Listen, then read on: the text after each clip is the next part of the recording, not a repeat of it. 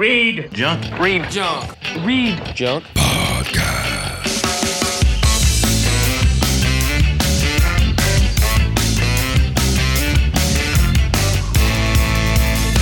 Read Junk Podcast with your host, my dad.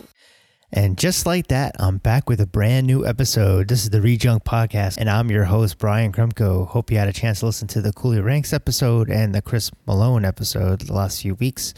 Sorry about the audio issues with the Cooley episode. It was a little bit off, and it gave off this like kind of echo, kind of matrixing kind of sound. And I think it's because we had 3 microphones in my apartment, and then by doing that, the echo just like became too big and I couldn't fix it. I tried every way to fix it, but anyway, you know, Biggie, you get the gist of it though. So this Friday, July 19th is Radic Fest featuring Pilfers, Mephiskapheles, Spring Hill Jack, Hub City Stompers, Rude Boy George, and Sergeant Scagnetti. It's at Gramercy Theater and it's going to be awesome. And I'm sure you're probably like, okay, we know already, but I'm just telling you one last time, you know. It's going to be really hot out, so be prepared for that. And it's also going to be 6 bands, so prepare for that as well. Get a good night's sleep, drink some coffee, Red Bull, something to keep you going because it's going to be going on till probably past midnight. If you're a fan of the site and the podcast, be sure to come up and say hi to my brother and I. Give us a happy birthday.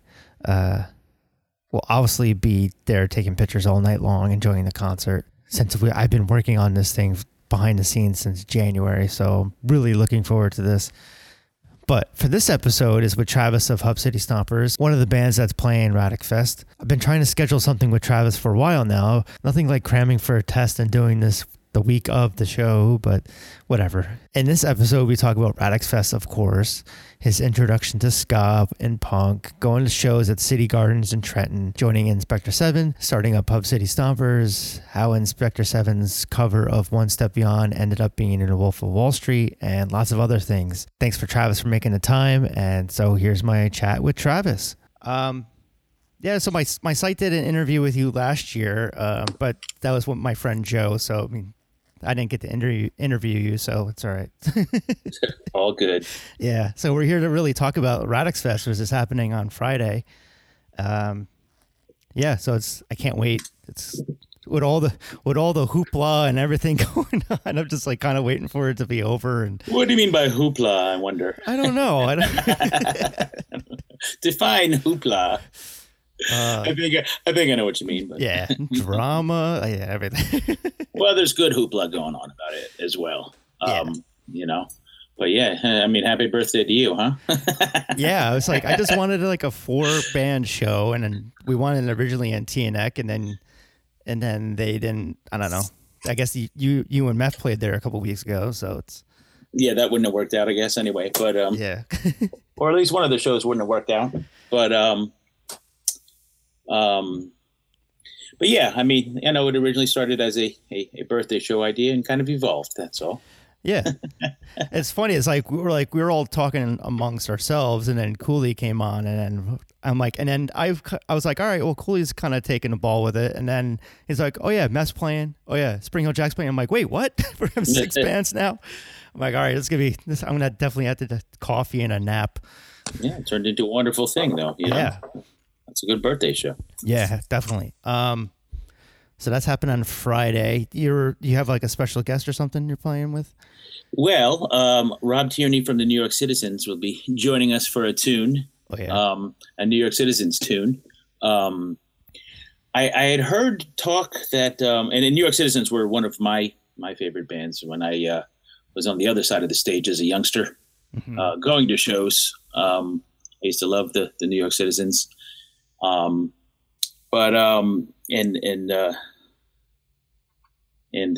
what they were before the New York Citizens. But I've heard rumblings that he might be reforming something that kind of combines all the work he had done back in the 90s and in late 80s, which would be a wonderful thing. I don't know. I have to talk to him about that. But we're going to do a New York Citizens songs with him. We had already covered DANCE. We've been covering that. We did it at Supernova last year, and been covering that for about a year and a half, I guess. But we'll be doing a different one. I won't say which one, but we'll be doing a different Citizen songs with him taking the helm at vocals. So that's going to be pretty awesome to share the stage with him. And the guy from Sunseed, it's going to be there with Rude Boy George. That should be fun.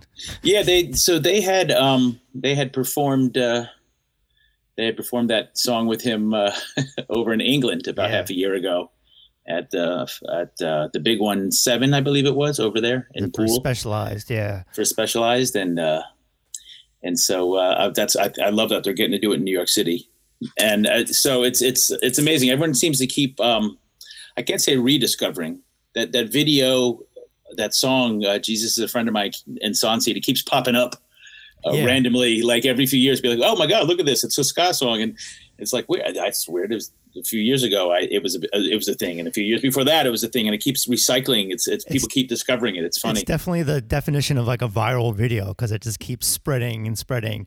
And it's like Ska Punk Daily on Instagram posted it the other day, and everyone's like, what is this song? It's like, haven't you seen this shit for like 10 years? No, apparently not. I keep seeing it on boards and all that.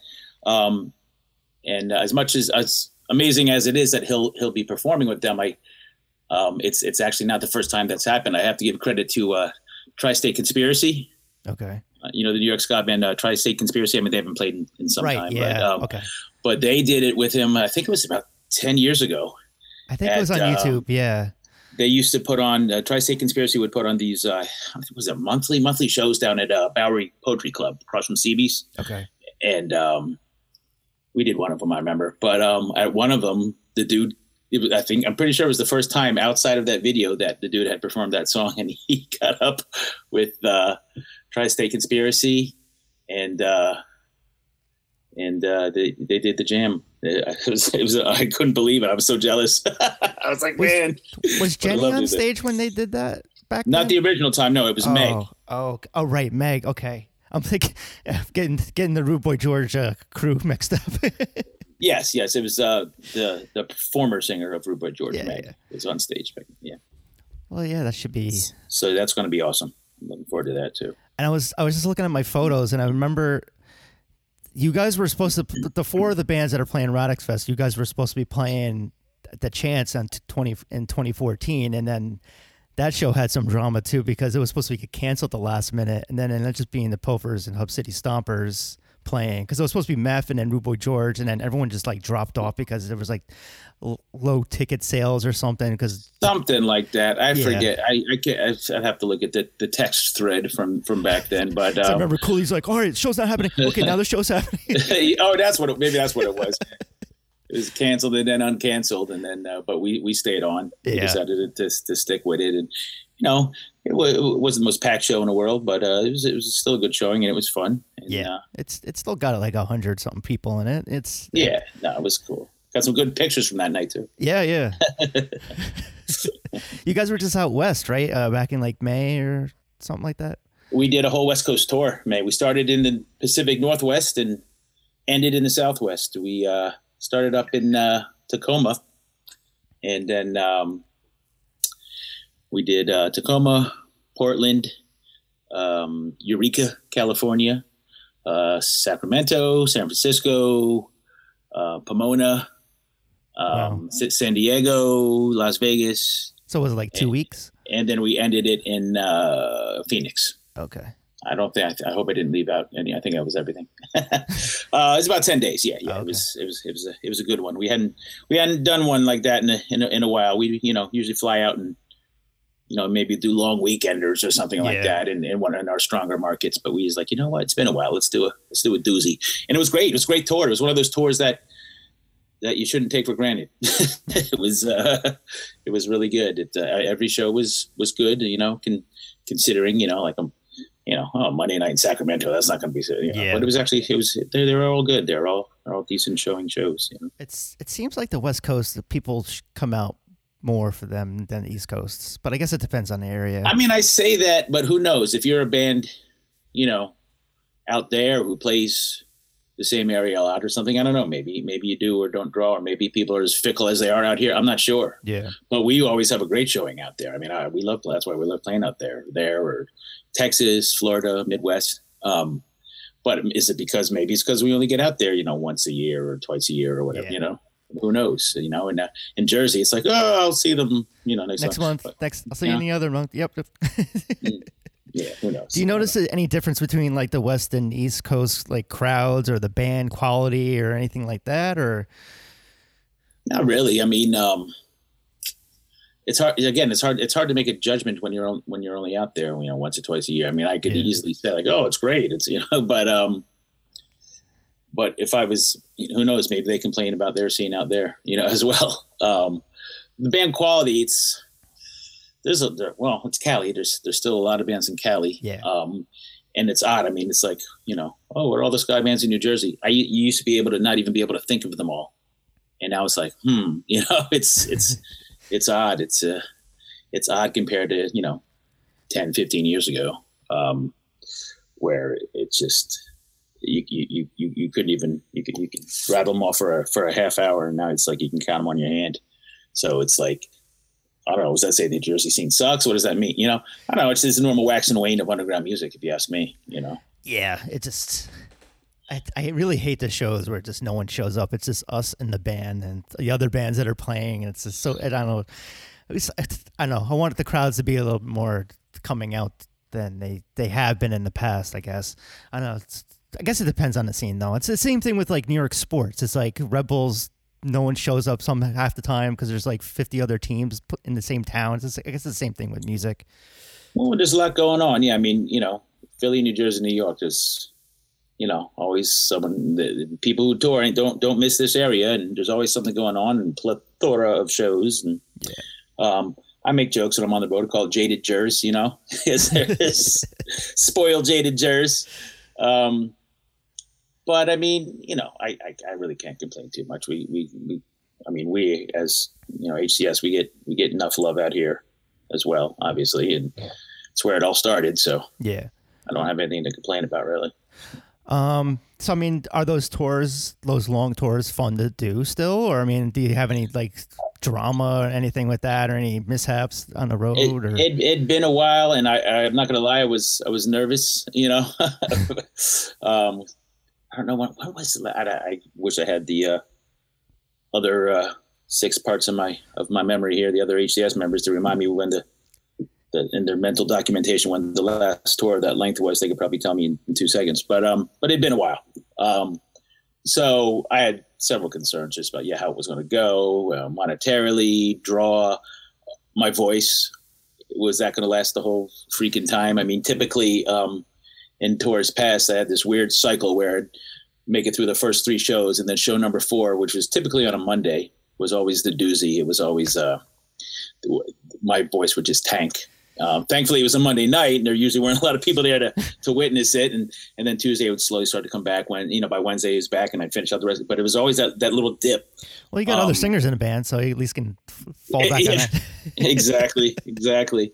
But that didn't happen this tour. I don't know why it took me 25 years of being in a band to to figure out how to not have that happen. A little hydration and enough rest, and moderate the alcohol, and work. Don't, if the sound isn't ideal, don't overblow your voice, and all these things you got to just keep conscious of. And I made it through the tour. Do you So being behind the scenes of like the Radix Fest stuff and just how much work it is to put on one show. I mean, how does one put a big tour together like this with like everyone's job schedules? Like, how does everything align like that? Well, yeah, you start, if you're doing a tour of this length, you start figuring it out about a half year ahead of time, particularly with your own band members. Once I get everyone on board, then it's just a matter of, I don't know. I mean, like I said, I've over the years and through other people as well that I've learned tour booking and management from. It's everything else falls into place. You start lining up the shows, the vehicle, the finances. It's just there's like a kind of usually a priority order, but it's tour booking, so it's kind of all over the place sometimes. But it all falls into place. But I've learned tricks over the years from the likes of William Wilkie, who was Memphis Coffalee's. He wasn't just their merch guy. He was also their tour manager. And when we started touring in Inspector 7, he went on a couple of those with us, and I watched and learned from him. I got to cite him as a source. And, is that the guy that's been in, like, I see him he was at every ska show, it seemed like, doing merch guys, and then he was working for like NoFX and stuff too, maybe? Yep. Okay. I just didn't know his name. Okay. Yeah, he wound up doing merch for NoFX and a bunch of other larger bands. Okay. Definitely. That's Willie Wilkie. So yeah, when I in Inspector 7, we went through one or two, booking agents. HCS has never had a booking agent. I've just done it all myself the whole time.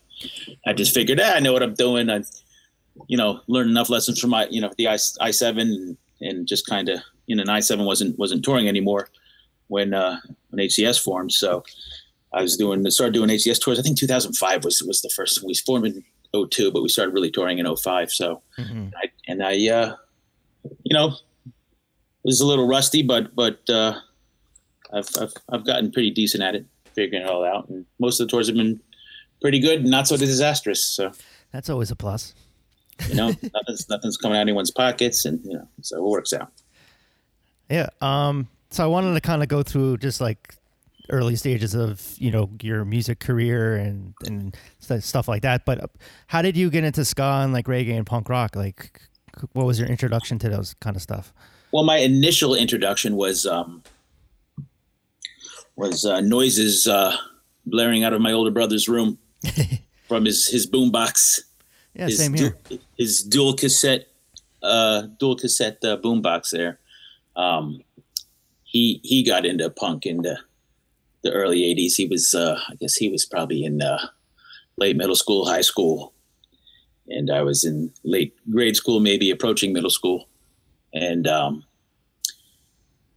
I'd hear this, I was already I would always like, rock and stuff. I didn't grow up listening to, I don't know, we sing silly songs and stuff like that. I liked Kiss in second grade, and I was Ace Frehley actually for Halloween in 1978. Nice. But, the Stones were my favorite band in fourth grade. I went to the Tattoo You tour when it came through Philly in, was that 81? And then they've been on so many tours. I think it was September 81, JFK Stadium. Well, what it was then, what used to exist as JFK Stadium. Is that in Jersey City? No, it's in Philly. Oh, Philly.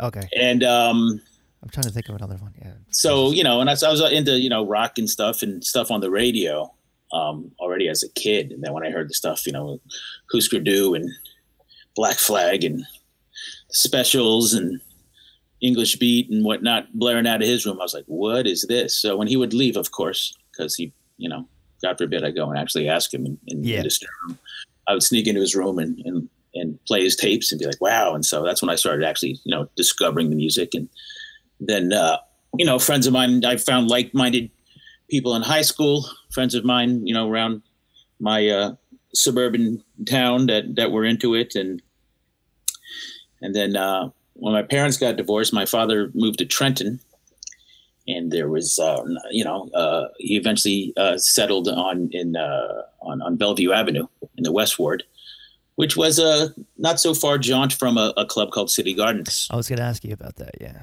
And so I was really into the music, but I didn't go to an actual, what I considered a real punk show until 1987, I believe it was. And it was Fishbone. Nice. It was my first show.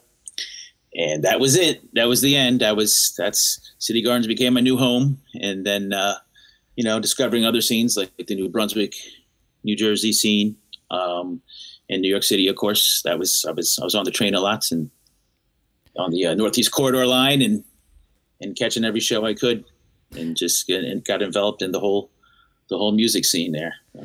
That's funny that Rogers from Rude Boy George, he said that the Fishbone was his first concert. I think it was in Newark though. Oh, no kidding. Yeah. I did not know we had that in common. And then he's like, yeah, and someone said, though, that he thought he was in the band, and he kept going along with it because he was like the only black guy there. Of course. Naturally. He must be in the band. He's black, too. Yeah. Well, when I had them, I still had I believe I had the Frohawk going on by then. Did I have the Fro Hawk by that point? Yeah, I probably did. So who knows? I'm surprised people didn't think I was in the band as well. I read the book No Slam Dancing about City Gardens a couple of years ago, and you were in there a few times, I think. Were you banned or something? Did I read that, or someone was banned?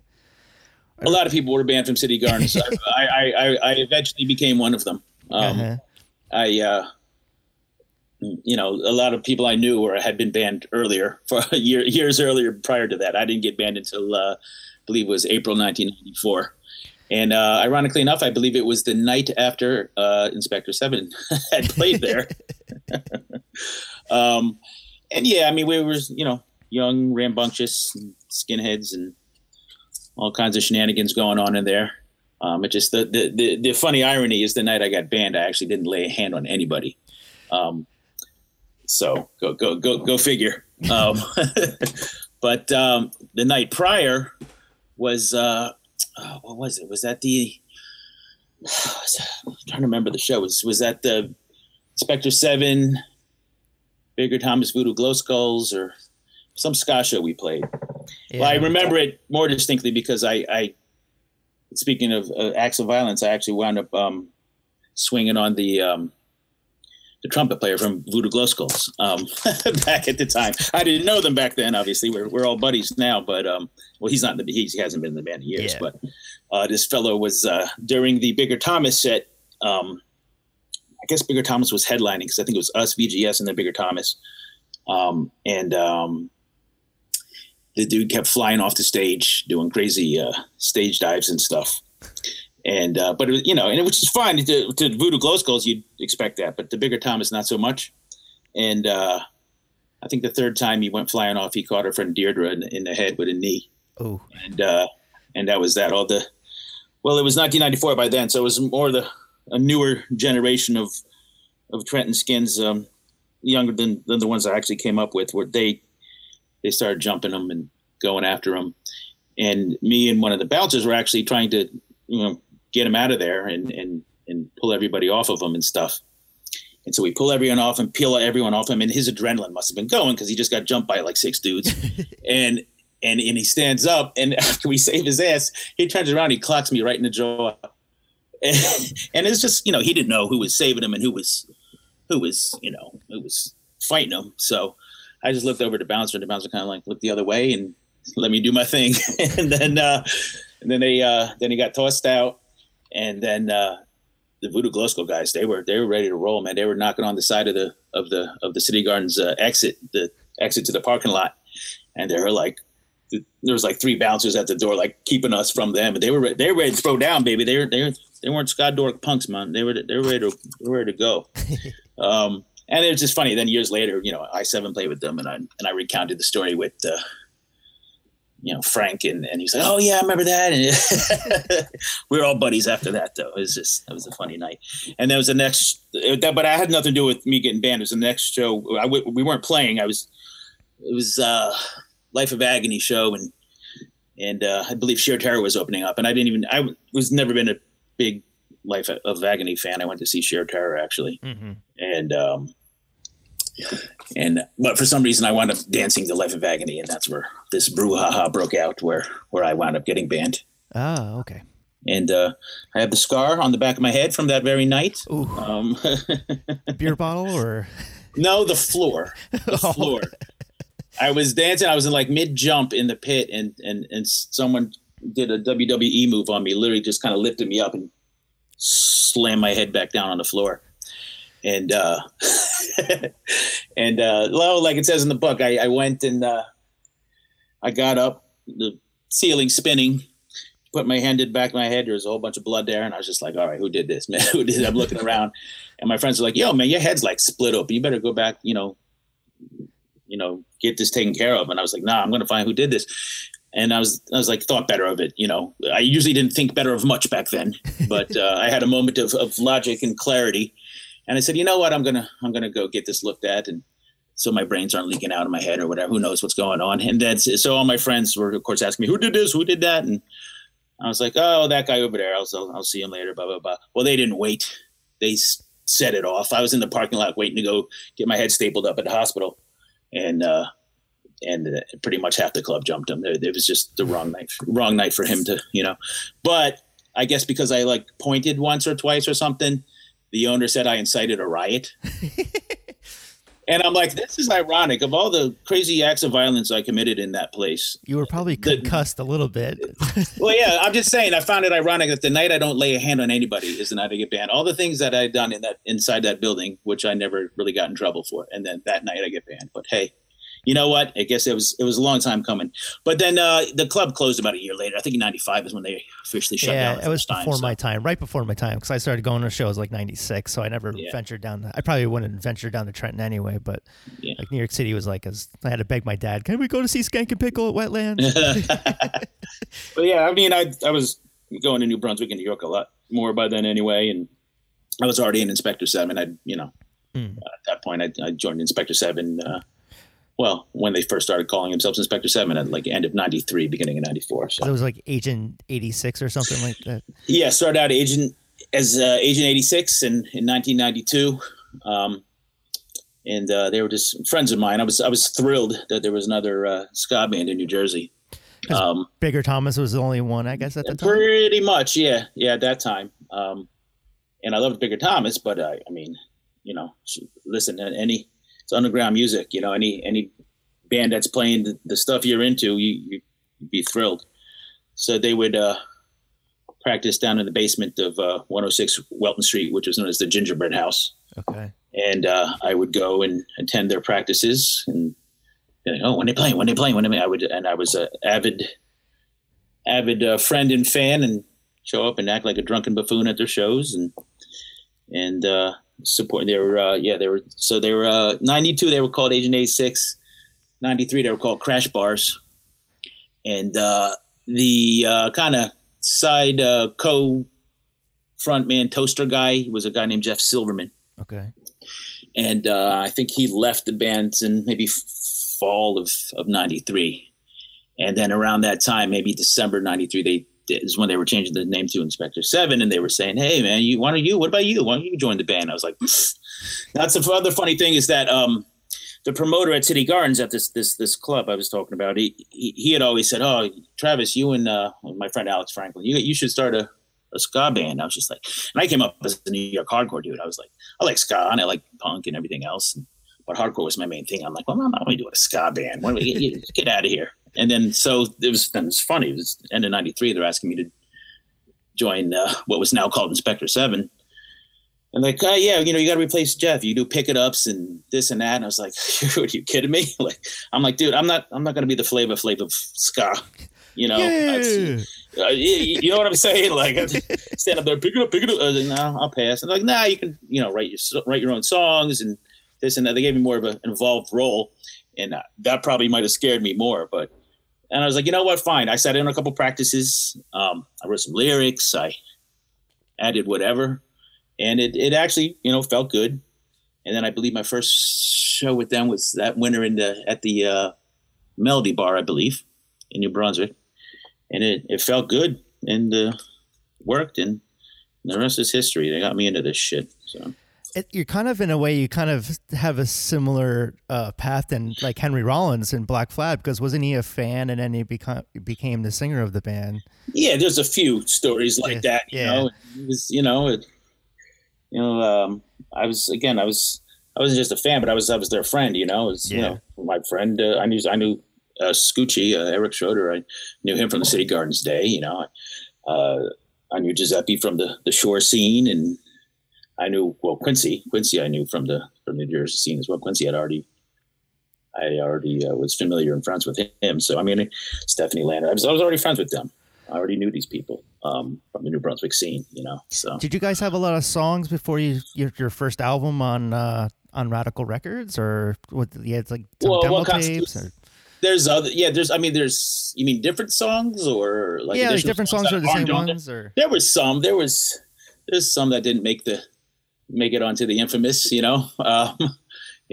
had a trombone player named Johnny Lou, and we had a song about him called the Johnny Lou. It was really, basic 3-chord thing, but it was fun.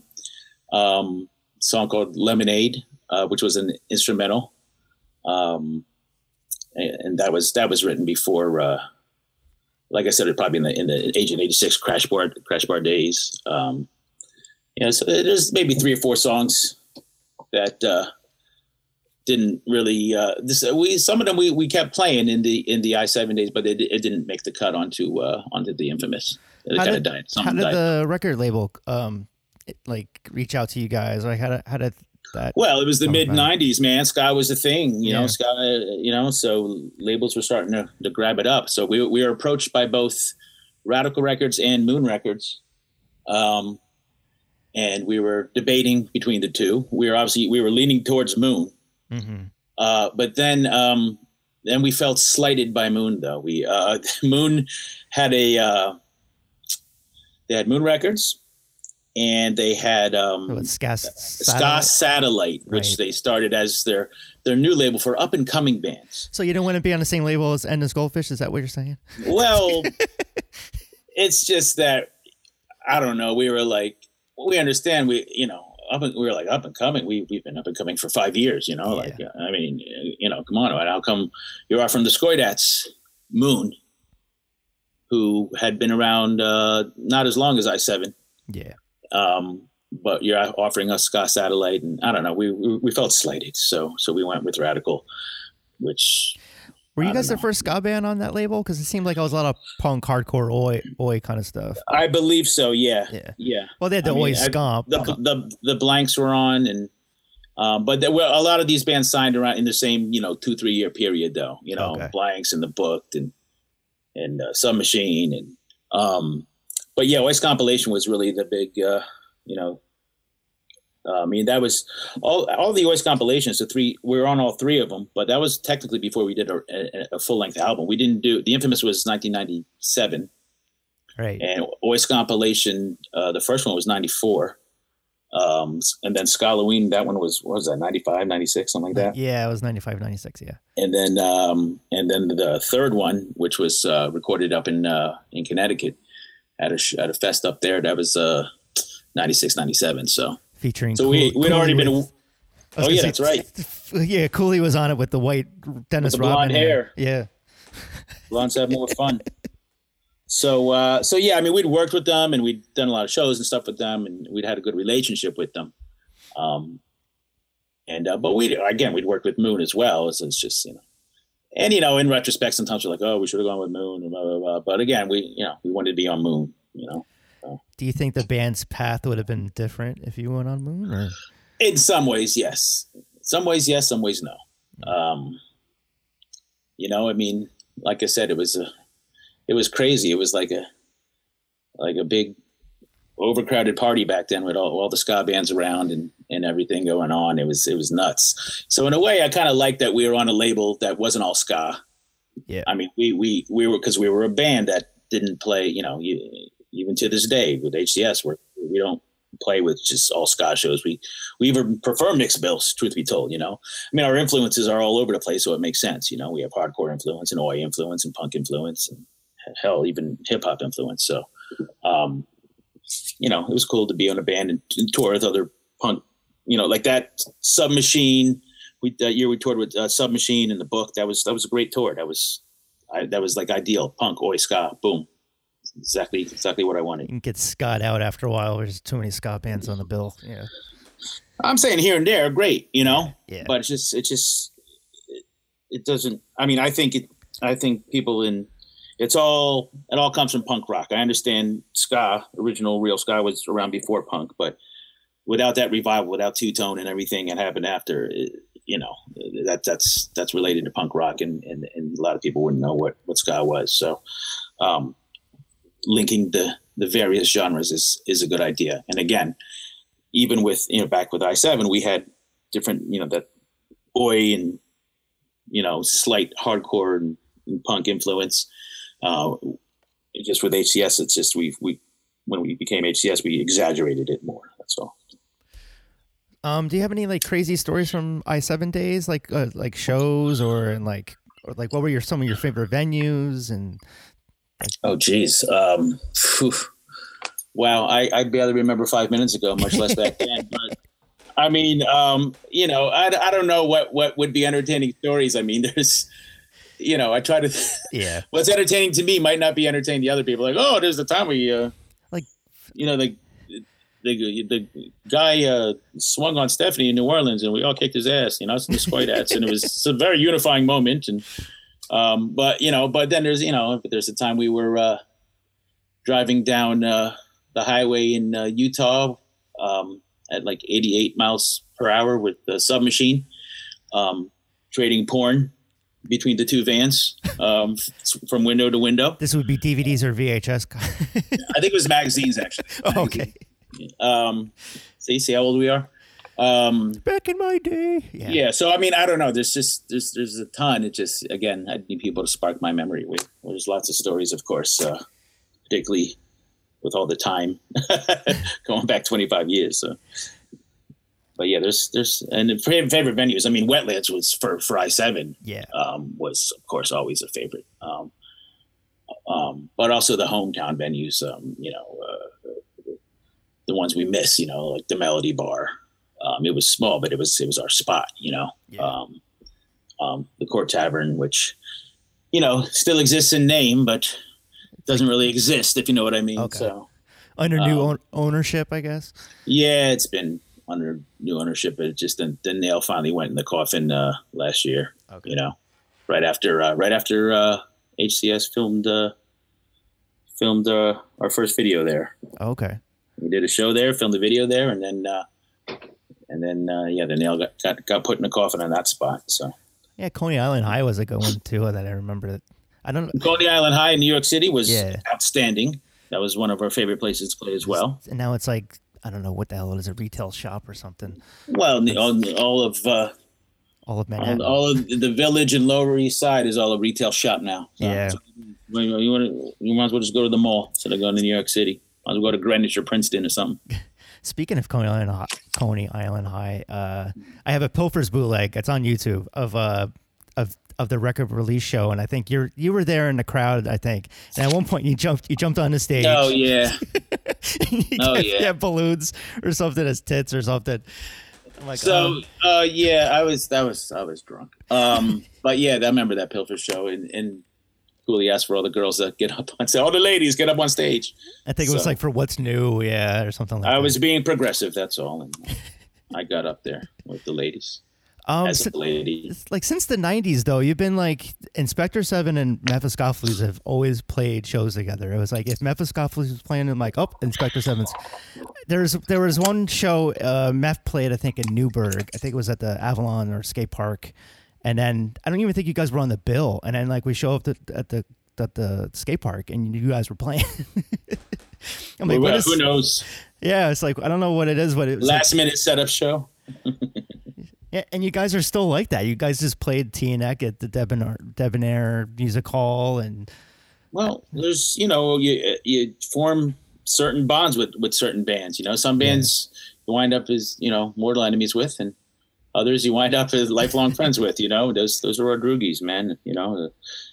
Them, the Squidats, obviously. We had a relationship with them. If they were still playing, we'd still be playing with them all the time. I mean, that's a bond that never would have gone anywhere. And we're still, Chuck lives in Jersey now. Oh. So, can't you, see if you can get them to play at least one reunion show? You think that hasn't been attempted already? Yeah. There's a lot of factors in play there. I mean, and just them literally being all over the planet at this point. Yeah. Is one of them. I mean, at one point they were on 3 different continents when Chuck was living in Asia and the Johns were in Europe and Gardner was in New York and Justin was in Florida or Kansas or Montana, so it's logistically alone it's an issue, much less with other things behind the scenes. So just got to schedule it 2 years in advance, I guess.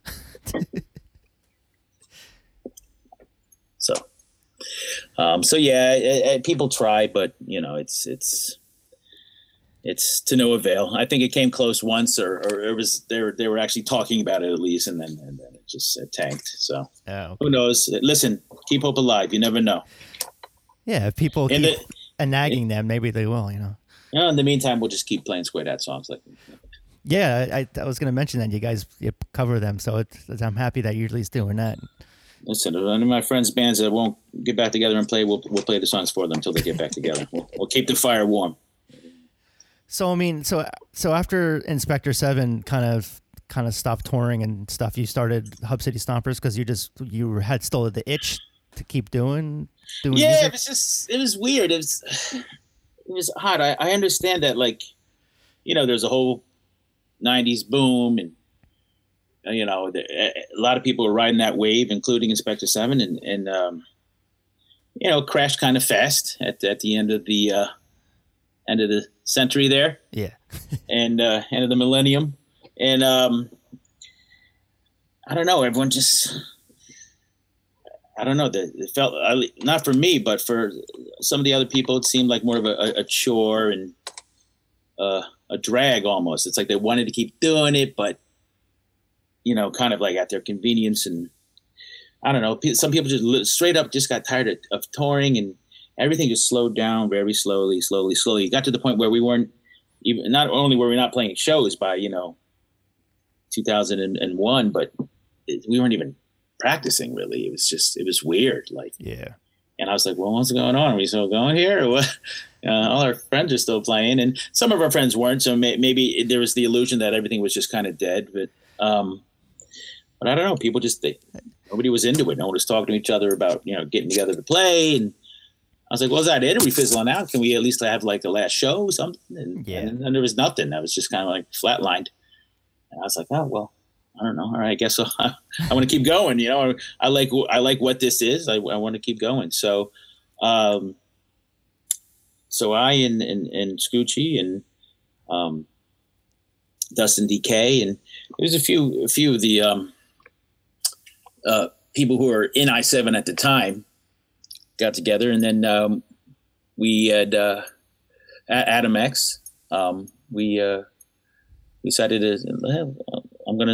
I decided I'm going to seek out and try to put together a new band. I talked to them to see who felt like playing and who'd still be down. And so I had them. We reached out to our former I-7 member, Chris Jefferson. And I was literally trying to hunt people down. Like the first bass player we had, Chris Finnegan. I was a driver for mail services for Rutgers University. Mm-hmm. And I was literally driving down George Street, and I saw this dude he was walking down with like a stand-up bass and all these like punk and ska patches on his jacket. I was like, literally stop the van and like, yeah, exactly. So, and by the summer of 2002, had a lineup and started writing stuff. And did Jenny join the band right away, or no? So initially it was God, I'm trying to remember. We had Mike Ambrose, Adam X, who actually started out on drums and then moved to guitar. Scoochie, Dustin DK, Chris Finnegan, Jaffe, what we call Chris Jefferson. And so that was John Pizzuto from New York City actually was in the initial lineup. And then within that first year, I think that's who recorded. So if we recorded like probably within months of forming, we recorded that first version of Night of the Living, which was on that Megalith sampler, that huge Megalith sampler that they put out when Megalith first formed. It's like Still Standing? Still Standing compilation. Yeah. And I was shocked that they needed 4 CDs to fit all the bands on it. And I was like, what? I was like, really? Is this many bands actually still playing, or is it just bands that were around that want to seem like they're still? I was confused. I was like, there's so many bands playing. Why is ska so dead at that point? It seemed. And like I said, I knew ska was dead. I didn't really care. I wanted to. Again, I played for the love of the music, not the popularity of it. So and so I found the like minds from I-7 that wanted to join me in that. We kept going. I could have, by all intents and purposes, still called it Inspector 7, Yeah. But I didn't want to do that. I felt that would, I don't know. kind of You weren't like the original member, so I guess you didn't have some type of. Yeah, it would have seemed not as, I don't know. It just would have seemed a douche move without certain people, and Yeah. you know what I mean. It had been only a year since we kind of stopped playing, and I'm gonna call Inspector Seven without Quincy and Stephanie and Predator, and I don't know, it's Boxcar, and it wasn't. I was looking to do something kind of different anyway. I was looking to have some distinction anyway. I wanted to obviously keep, as you can tell, the same kind of spirit and theme and stuff going on, but also with some distinction. So I didn't want it to be like Inspector 7-2 or Inspector 8 or but Scoochie is actually the person who came up with the idea to call it Hub City Stompers. Like, well, we don't have to call it Inspector 7, but obviously it's a directly related concept. And we were all called that crew at one point in 1992 and 1993 and 1994, and we wrote the song about it in Inspector 7. Or I wrote the song about it. And me and Scoochie wrote that song, and so he said, "Let's call it Hub City Stompers." That's our song. We wrote it, and it's directly related to I-7, but it's not I-7. I said, okay. So we ran with that name. So it was around 2004 when we had the first kind of major lineup change, because things were going well enough, but I wanted to get back to touring like I was talking about earlier. Yeah. And, but not everyone could tour, some people are actually growing up, I mean, I was, I guess by that point I was too. I was having my first kid was soon to be, coming, and I was, settling into my job at Rutgers and stuff, but I just didn't want to stop playing music. I didn't want to stop touring. So, but some of the people couldn't do the tour schedule I was looking for. So we, peacefully parted ways, and that's when Reggae Bob and Jetty Whiskey and Matty Glock came into the fold. Okay. Not necessarily in that order, but or maybe it was in that order. I don't know. But that was the lineup in fall of 2004. That's we had that big lineup change, and that was the core lineup for a long time, actually. I mean, Ambrose stayed in there for a while before he left, and I mean, there was even a time when we were a 5-piece. We played as just a 5-piece, with just the 5 of us. Of course, I don't know how I failed to mention Nuno Rodriguez, the Green Goblin. After Adam had a short stint on drums, and then Nuno took over, and Adam switched the guitar. And was he on horn sometimes too? No, he's mostly guitar. But Nuno was our drummer from 2004 up till about 2012. So, but that was the core lineup for a while. That's that lineup on Mass Appeal, Dirty Jersey, That was a very defining lineup for a long time. So then you put out a few albums, and then Inspector 7 came back again for a few years. Well, we Inspector 7 started having quote unquote reunion shows. Yeah.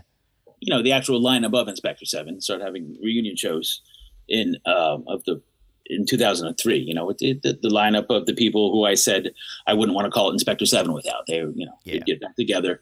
And sometimes, not everyone was into it. We'd have to find a fill in here and there. But for the most part, it was I-7.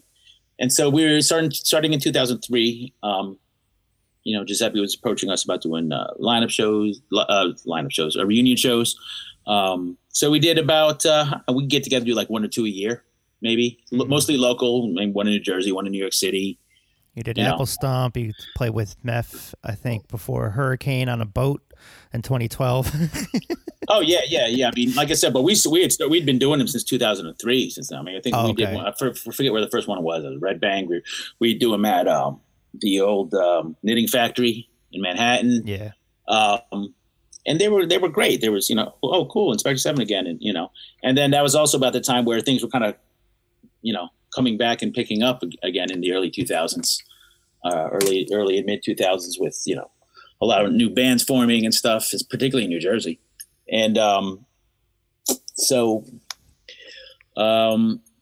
we kept that pattern. We kept doing that, and every couple of years. And at the same time, though, Hub City was growing in prominence and popularity, and doing our thing and touring and putting out records and everything. And then it was probably around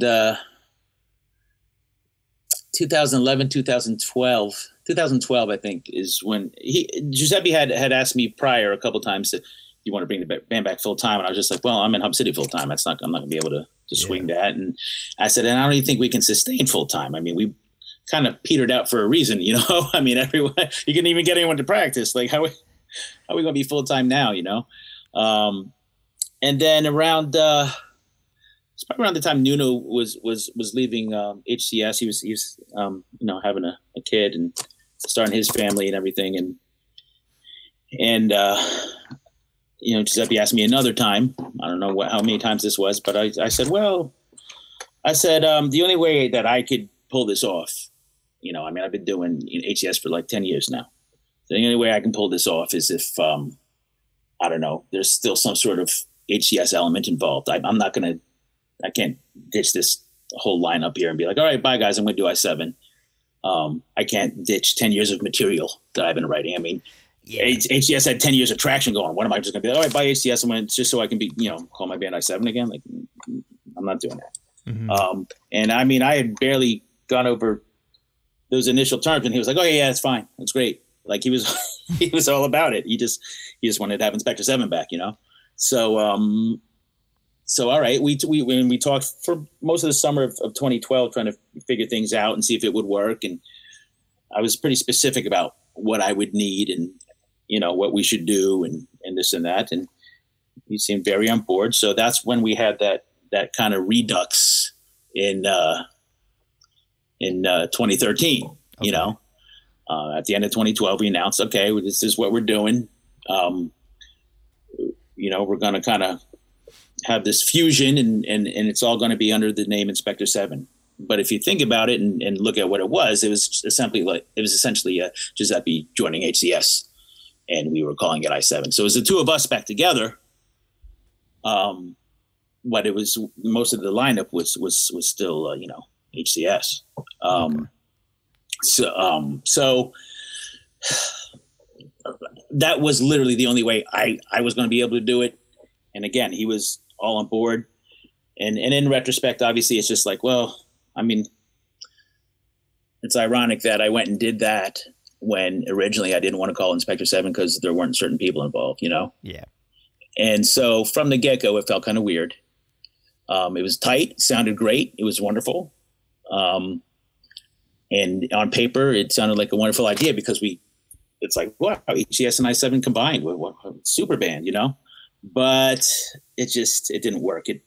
That's literally how it felt. It felt like Giuseppe on stage with HCS singing I-7 songs and HCS songs, and you know, and then you know, just on as far as what we agreed to, a lot of things weren't agreed to suddenly, and you know, went back on. He didn't like to use the term HCS in promo, which hurt, you know, advertisement and promotion. Like, why wouldn't you want to draw from this fan base? And you know, it was like a bad word. It was like saying Voldemort in front of him. You couldn't say Hub City Stompers. It was insane. And that and a whole bunch of other personality conflicts and stuff. You know, I'd been working with him for decades. I know G, but you know, other people were kind of newer to him and his ways. And so by around August 2013, I knew it was like, this isn't going to happen. You know, this isn't going to work. And also, again, there was the initial issue of the authenticity of it, you know, and calling it Inspector 7. Is this really Inspector 7? So, but again, by halfway through the year, around August, I was just like, I'm not going to last. I'm not going to make it. This isn't going to be a sustained thing. So I sat down, had a conversation with him at the end of the year, and essentially told him, I can't speak for everyone else. I don't know what everyone else is doing. I'm going to do Hub City Stompers. Like I've been doing, like I never stopped playing the Inspector 7 songs that I wrote and composed. I mean, from the get-go, I was playing those in Hub City Stompers. I never stopped. I've played those songs for 25 years. I always have. I always will. I gave him the heads up on that. It was no big issue. No problem. You know, we had a nice conversation about it, you know, and I said, you do what you will, but I'm going to keep doing HCS. And then everyone had the individual choice of what they wanted to do. And, you know, I didn't, you know, they didn't want to stay with call it I-7, didn't want to go back to HCS, and the whole lineup wound up coming with me. It's like I want all the kids in the divorce, you know? And so in 2014 we came back as HCS again, and that's never happening again. And and again, when that first happened in 2013, I talked to some of the original I7 members who were kind of put off by it, and I saw their point, and they had a point. Like I said, from the get-go, I felt weird, like, is this really I7? So to that end, though, he went on to, I guess, find other new people and keep calling it I7. And I noticed. He's playing with like Django and some other people. Yeah, it's been it's been like kind of a revolving lineup since then. But so whatever. I mean, that's that. And I mean, is it bad blood, or is it like? Well, it wasn't at first, but then I kept hearing things. He refuses to be on the same bill as us. Yeah. Other more more personal digs at the band. All kinds. Stuff gets back to me, and I was just like, oh, okay. I mean, when we would see each other at shows, we'd be cool, and then, he asked me to even play one or two times where I had scheduled conflicts I couldn't do. Mm-hmm. But also, it wasn't, again, I'd get back together and call it I7 if it was actually I7. I do that. I would do that today. Yeah. You know what I'm saying? If it was the right thing. What's going on now? Do I see it as I7? No, I don't personally. But hey, who knows? Perception's perception. People want to go see what's called I7, go for it. I'm still. I hope it doesn't look too silly. I'm still playing all the I7 songs that I ever played. So yeah. It wasn't supposed to be this weird contentious thing, but it did kind of get there. Yeah. So I don't know. I don't know what to tell you. It's I have a question. I don't care about it that much. I mean, I just Yeah. I have a question. Like, how did you guys get your song in The Wolf of Wall Street? So the fellow from our former record, Radical Records, okay, contacted me about that actually. We recorded that song a long time ago, actually. I think it was like in the late 90s or something. It was for a compilation. A compilation on Cleopatra Records. Okay. And it must have been a Madness tribute or something like that. Yeah. And we drew One Step Beyond. And I remember actually Giuseppe was was upset that we picked One Step Beyond, and he actually refused to go to the studio that day. Because he wasn't singing on it, or because I kind of understood his point. He's like, oh, we have two singers and we're picking an instrumental song to put on this compilation. Like, what the hell? So he was pissed off about it, and he didn't even go to the studio that day we recorded it. And I went to the studio, but I didn't really get on. I did some pick it ups or whatever, But that's Scoochie. That's Scoochie's voice who you hear. Okay. Doing the intro in the beginning. The rocking his Hub City beat of Inspector 7. One Step, that's Scoochie doing the intro. So that was on the Cleopatra comp, and that was that. I think I heard it played like in Starbucks once or twice over the years and stuff, and I don't know what became of it, but and then all of a sudden I think it was Brian from Radical Records called me and be like, hey, I don't even remember how they came across it, or like, why didn't you just ask if Madness? It was some catalog. That's the thing. How did how they come across that song, and B, how they come across our version of it, and C, why did they want our version of it? Yeah. I was perplexed, but I was like, yeah, that'd be great. And when he said, oh, we want talking about one of our songs being in a movie, and I thought he wanted an actual Inspector 7 song, and it was going to be in some like indie flick. Yeah. Right. That's where, when I found out what it was actually for, a Martin Scorsese film, and it was our cover of One Step Beyond, I was like, huh? So they want a cover of a cover for this Martin Scorsese flick. I'm like, this is like, dang, this is science fiction. What's going on? But obviously I was all about it because it was a wonderful thing. The irony of that is that, all that came together as, Giuseppe and I were parting ways, and everything, And so I guess that helped the new version of I7 as well, as far as getting the name out there. But yeah, that just came together very, very bizarrely. It was odd. Weird. So, but hey, so be it. Yeah. So you guys released your new album last year, Haters Dozen. That was, I think it's the best album to date. I love Keeper's Phantom. Are you guys? I thought I saw you guys. You were recording stuff this in the spring. Are you guys doing a new album soon already, or? Yeah. So we're looking to release this year, basically a 15-year anniversary acknowledgement of our first album, Blood, Sweat, and Beers. Okay. We're going to call it Blood, Sweat, and Years. Now, initially, since we have our Megalith, our first 3 records we have now, we have Blood, Sweat, and Beers, Mass Appeal, and Dirty Jersey, since Megalith's kind of like no more in the sense of distributing other bands and stuff. So that's all ours. So initially I was just thinking, let's just re-release it, maybe remaster it, the old one, this and that. But I was like, in 2 things. I was like, the way we perform those songs live sounds so much different now with this lineup and everything. And, it's very tight and I don't know, it just sounds different. B, the production of last year's record made me think twice too. I was just like, what if we like re-recorded all the songs with the way that album sounded? It's like, can you imagine? So that's what we decided to do. So we're re-recording most of the songs. We selected some, not all the songs, but most of them are going to be on there.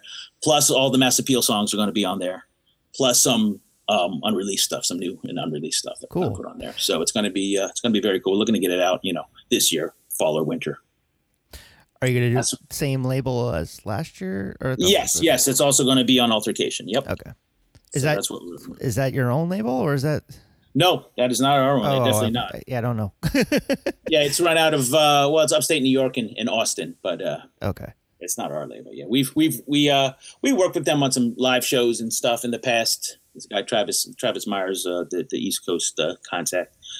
He ran a couple of venues who we worked with and did some comps and stuff. And he's a good guy to work with. So we had that conversation about a year and a half ago, 2 years ago, and I'm glad we did because Haters Dozen was the result. So. Have you ever done a live album before? No, we've talked about it about 100 times. Yeah. Reggae Bob's ready. He's ready to do a live album. He has it all planned out, the sound, everything. He has it plotted, but he's continually frustrated. We haven't done it yet. It's inevitable. We have to do a live album sometime. It'd be fun. It's just the live show is fun, and there's a lot of shenanigans and interaction and stuff that happens. I think should be captured as well. All right, since we're kind of winding down here, I think we got to get to bed soon. But so what do you have in terms of tour dates for the rest of the year, or for the summer and fall? Well, the summer we're staying. We did that West Coast thing, and we're staying kind of northeasty for most of the summer. We have Radix Fest on Friday, which is a doozy, which we're thrilled about. And then every day that you get all these bands together for one in Manhattan too. Yeah. What year is it again? What? Yeah. Jeez, go figure. Yeah, it's not even in Brooklyn. It's in Manhattan. Go figure. Yeah. And then we have Trenton, Mill Hill Basement in Trenton. We have we're playing one of Travis Myers, the Altercation guy. We're playing his club, Snapper McGee's, up in Kingston, New York. Okay. And then, speaking of throwbacks, we are playing with Bim Scalabim up in Ithaca at the Haunt on Saturday the 3rd. Yeah, I haven't been there in years, but that's going to be fun. Did it move? Because I feel like it used to be like in downtown, like Ithaca. I have not been to the Haunt since my sister went to college there. Up in Ithaca, and I caught some shows there. I saw Bigger Thomas up there, actually, I believe, if I'm not mistaken, back then. My first time was because I went to school in Keystone College outside of Scranton, so you would drive the 2 hours up that way, and then we saw Mephistopheles once. So we were hanging out with Brendog at the bar one time, and and then we saw the Pilfers there, and then we ended up. My idiot brother drove over the parking lot sidewalk and busted our oil pans. We got stuck in Ithaca. Well, it's a very nice town to get stuck in. Yeah. Tell you that much. And parents had to drive 3 hours, I guess. But we have those going on. We're playing Midwest Live and Loud Fest in Chicago at the Cobra Lounge on Labor Day weekend. That's Saturday, the August 31st, I think that is. Around that time, yeah. So that's always an amazing show. All 3 nights. Even the pre-show on Thursday, and then all 3 nights are always like awesome. Those guys Fear City guys do a great job out there. And then we'll have some more Northeast stuff. Rochester, New York. Playing with the Toasters at the Neshaminy Creek Brewery. We're playing an Altercation Fest up in Poughkeepsie. Just hit up our event page. And Where in see Poughkeepsie? It's not the Chance though, right? It's not. It's. I think it's at actually a Mexican place that does shows. Okay. I can't remember the name of it off the top of my head, but I think it's Sunday the 15th of September. Okay. And then we're going to England. Right. I was going to ask about that. Specialized. November 8th, Friday, November 8th, we'll be playing Specialized. Is the big one 8. Yes, they are.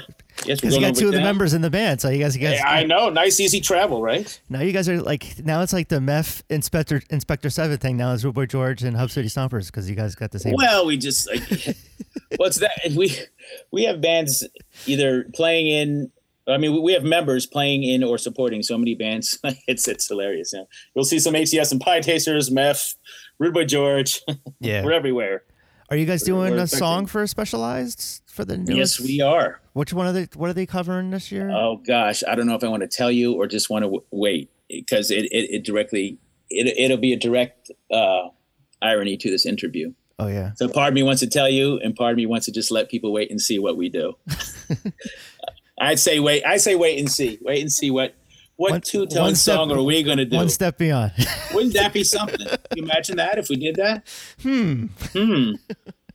That'd be crazy, huh? All right. Well, I think this would be a good spot. And Mexico. We're gonna play Sky Wars Mexico in December. Oh, okay, cool. Monterrey and Mexico City. So that's gotta be fun. Nice way to close out the year. Yeah. All right, man. Thanks a lot for doing this. We finally got the chance. Oh wait, one last thing. Oh wait. What? I now that I'm on the podcast, I'm going to refute Cooley Rank's assertion that Roger and I dropped the ball on the New Jersey show. That's baloney. Oh, you listen? Yes, I listen. I have the email thread. I referred you guys to the venues as was suggested, and then nothing came of it. Yeah. Roger and I dropped no ball. I wanted to state that for the record. Cooley, I'll see you Friday. Yeah. Radix Fest, Gramercy Theater, be there. It's going to be off the chain. It's going to be off the cheese nips. If only we can figure out the right fucking set times. I think we got it figured out. Okay, doors are at 6. That's all you need to know. Tophers aren't playing 12 hours. Well, can you imagine though? Well, Cooley does talk a lot. I was going to say they're not going to play 12 hours. Who are they? HCS. All right, man. Thanks a lot for doing this.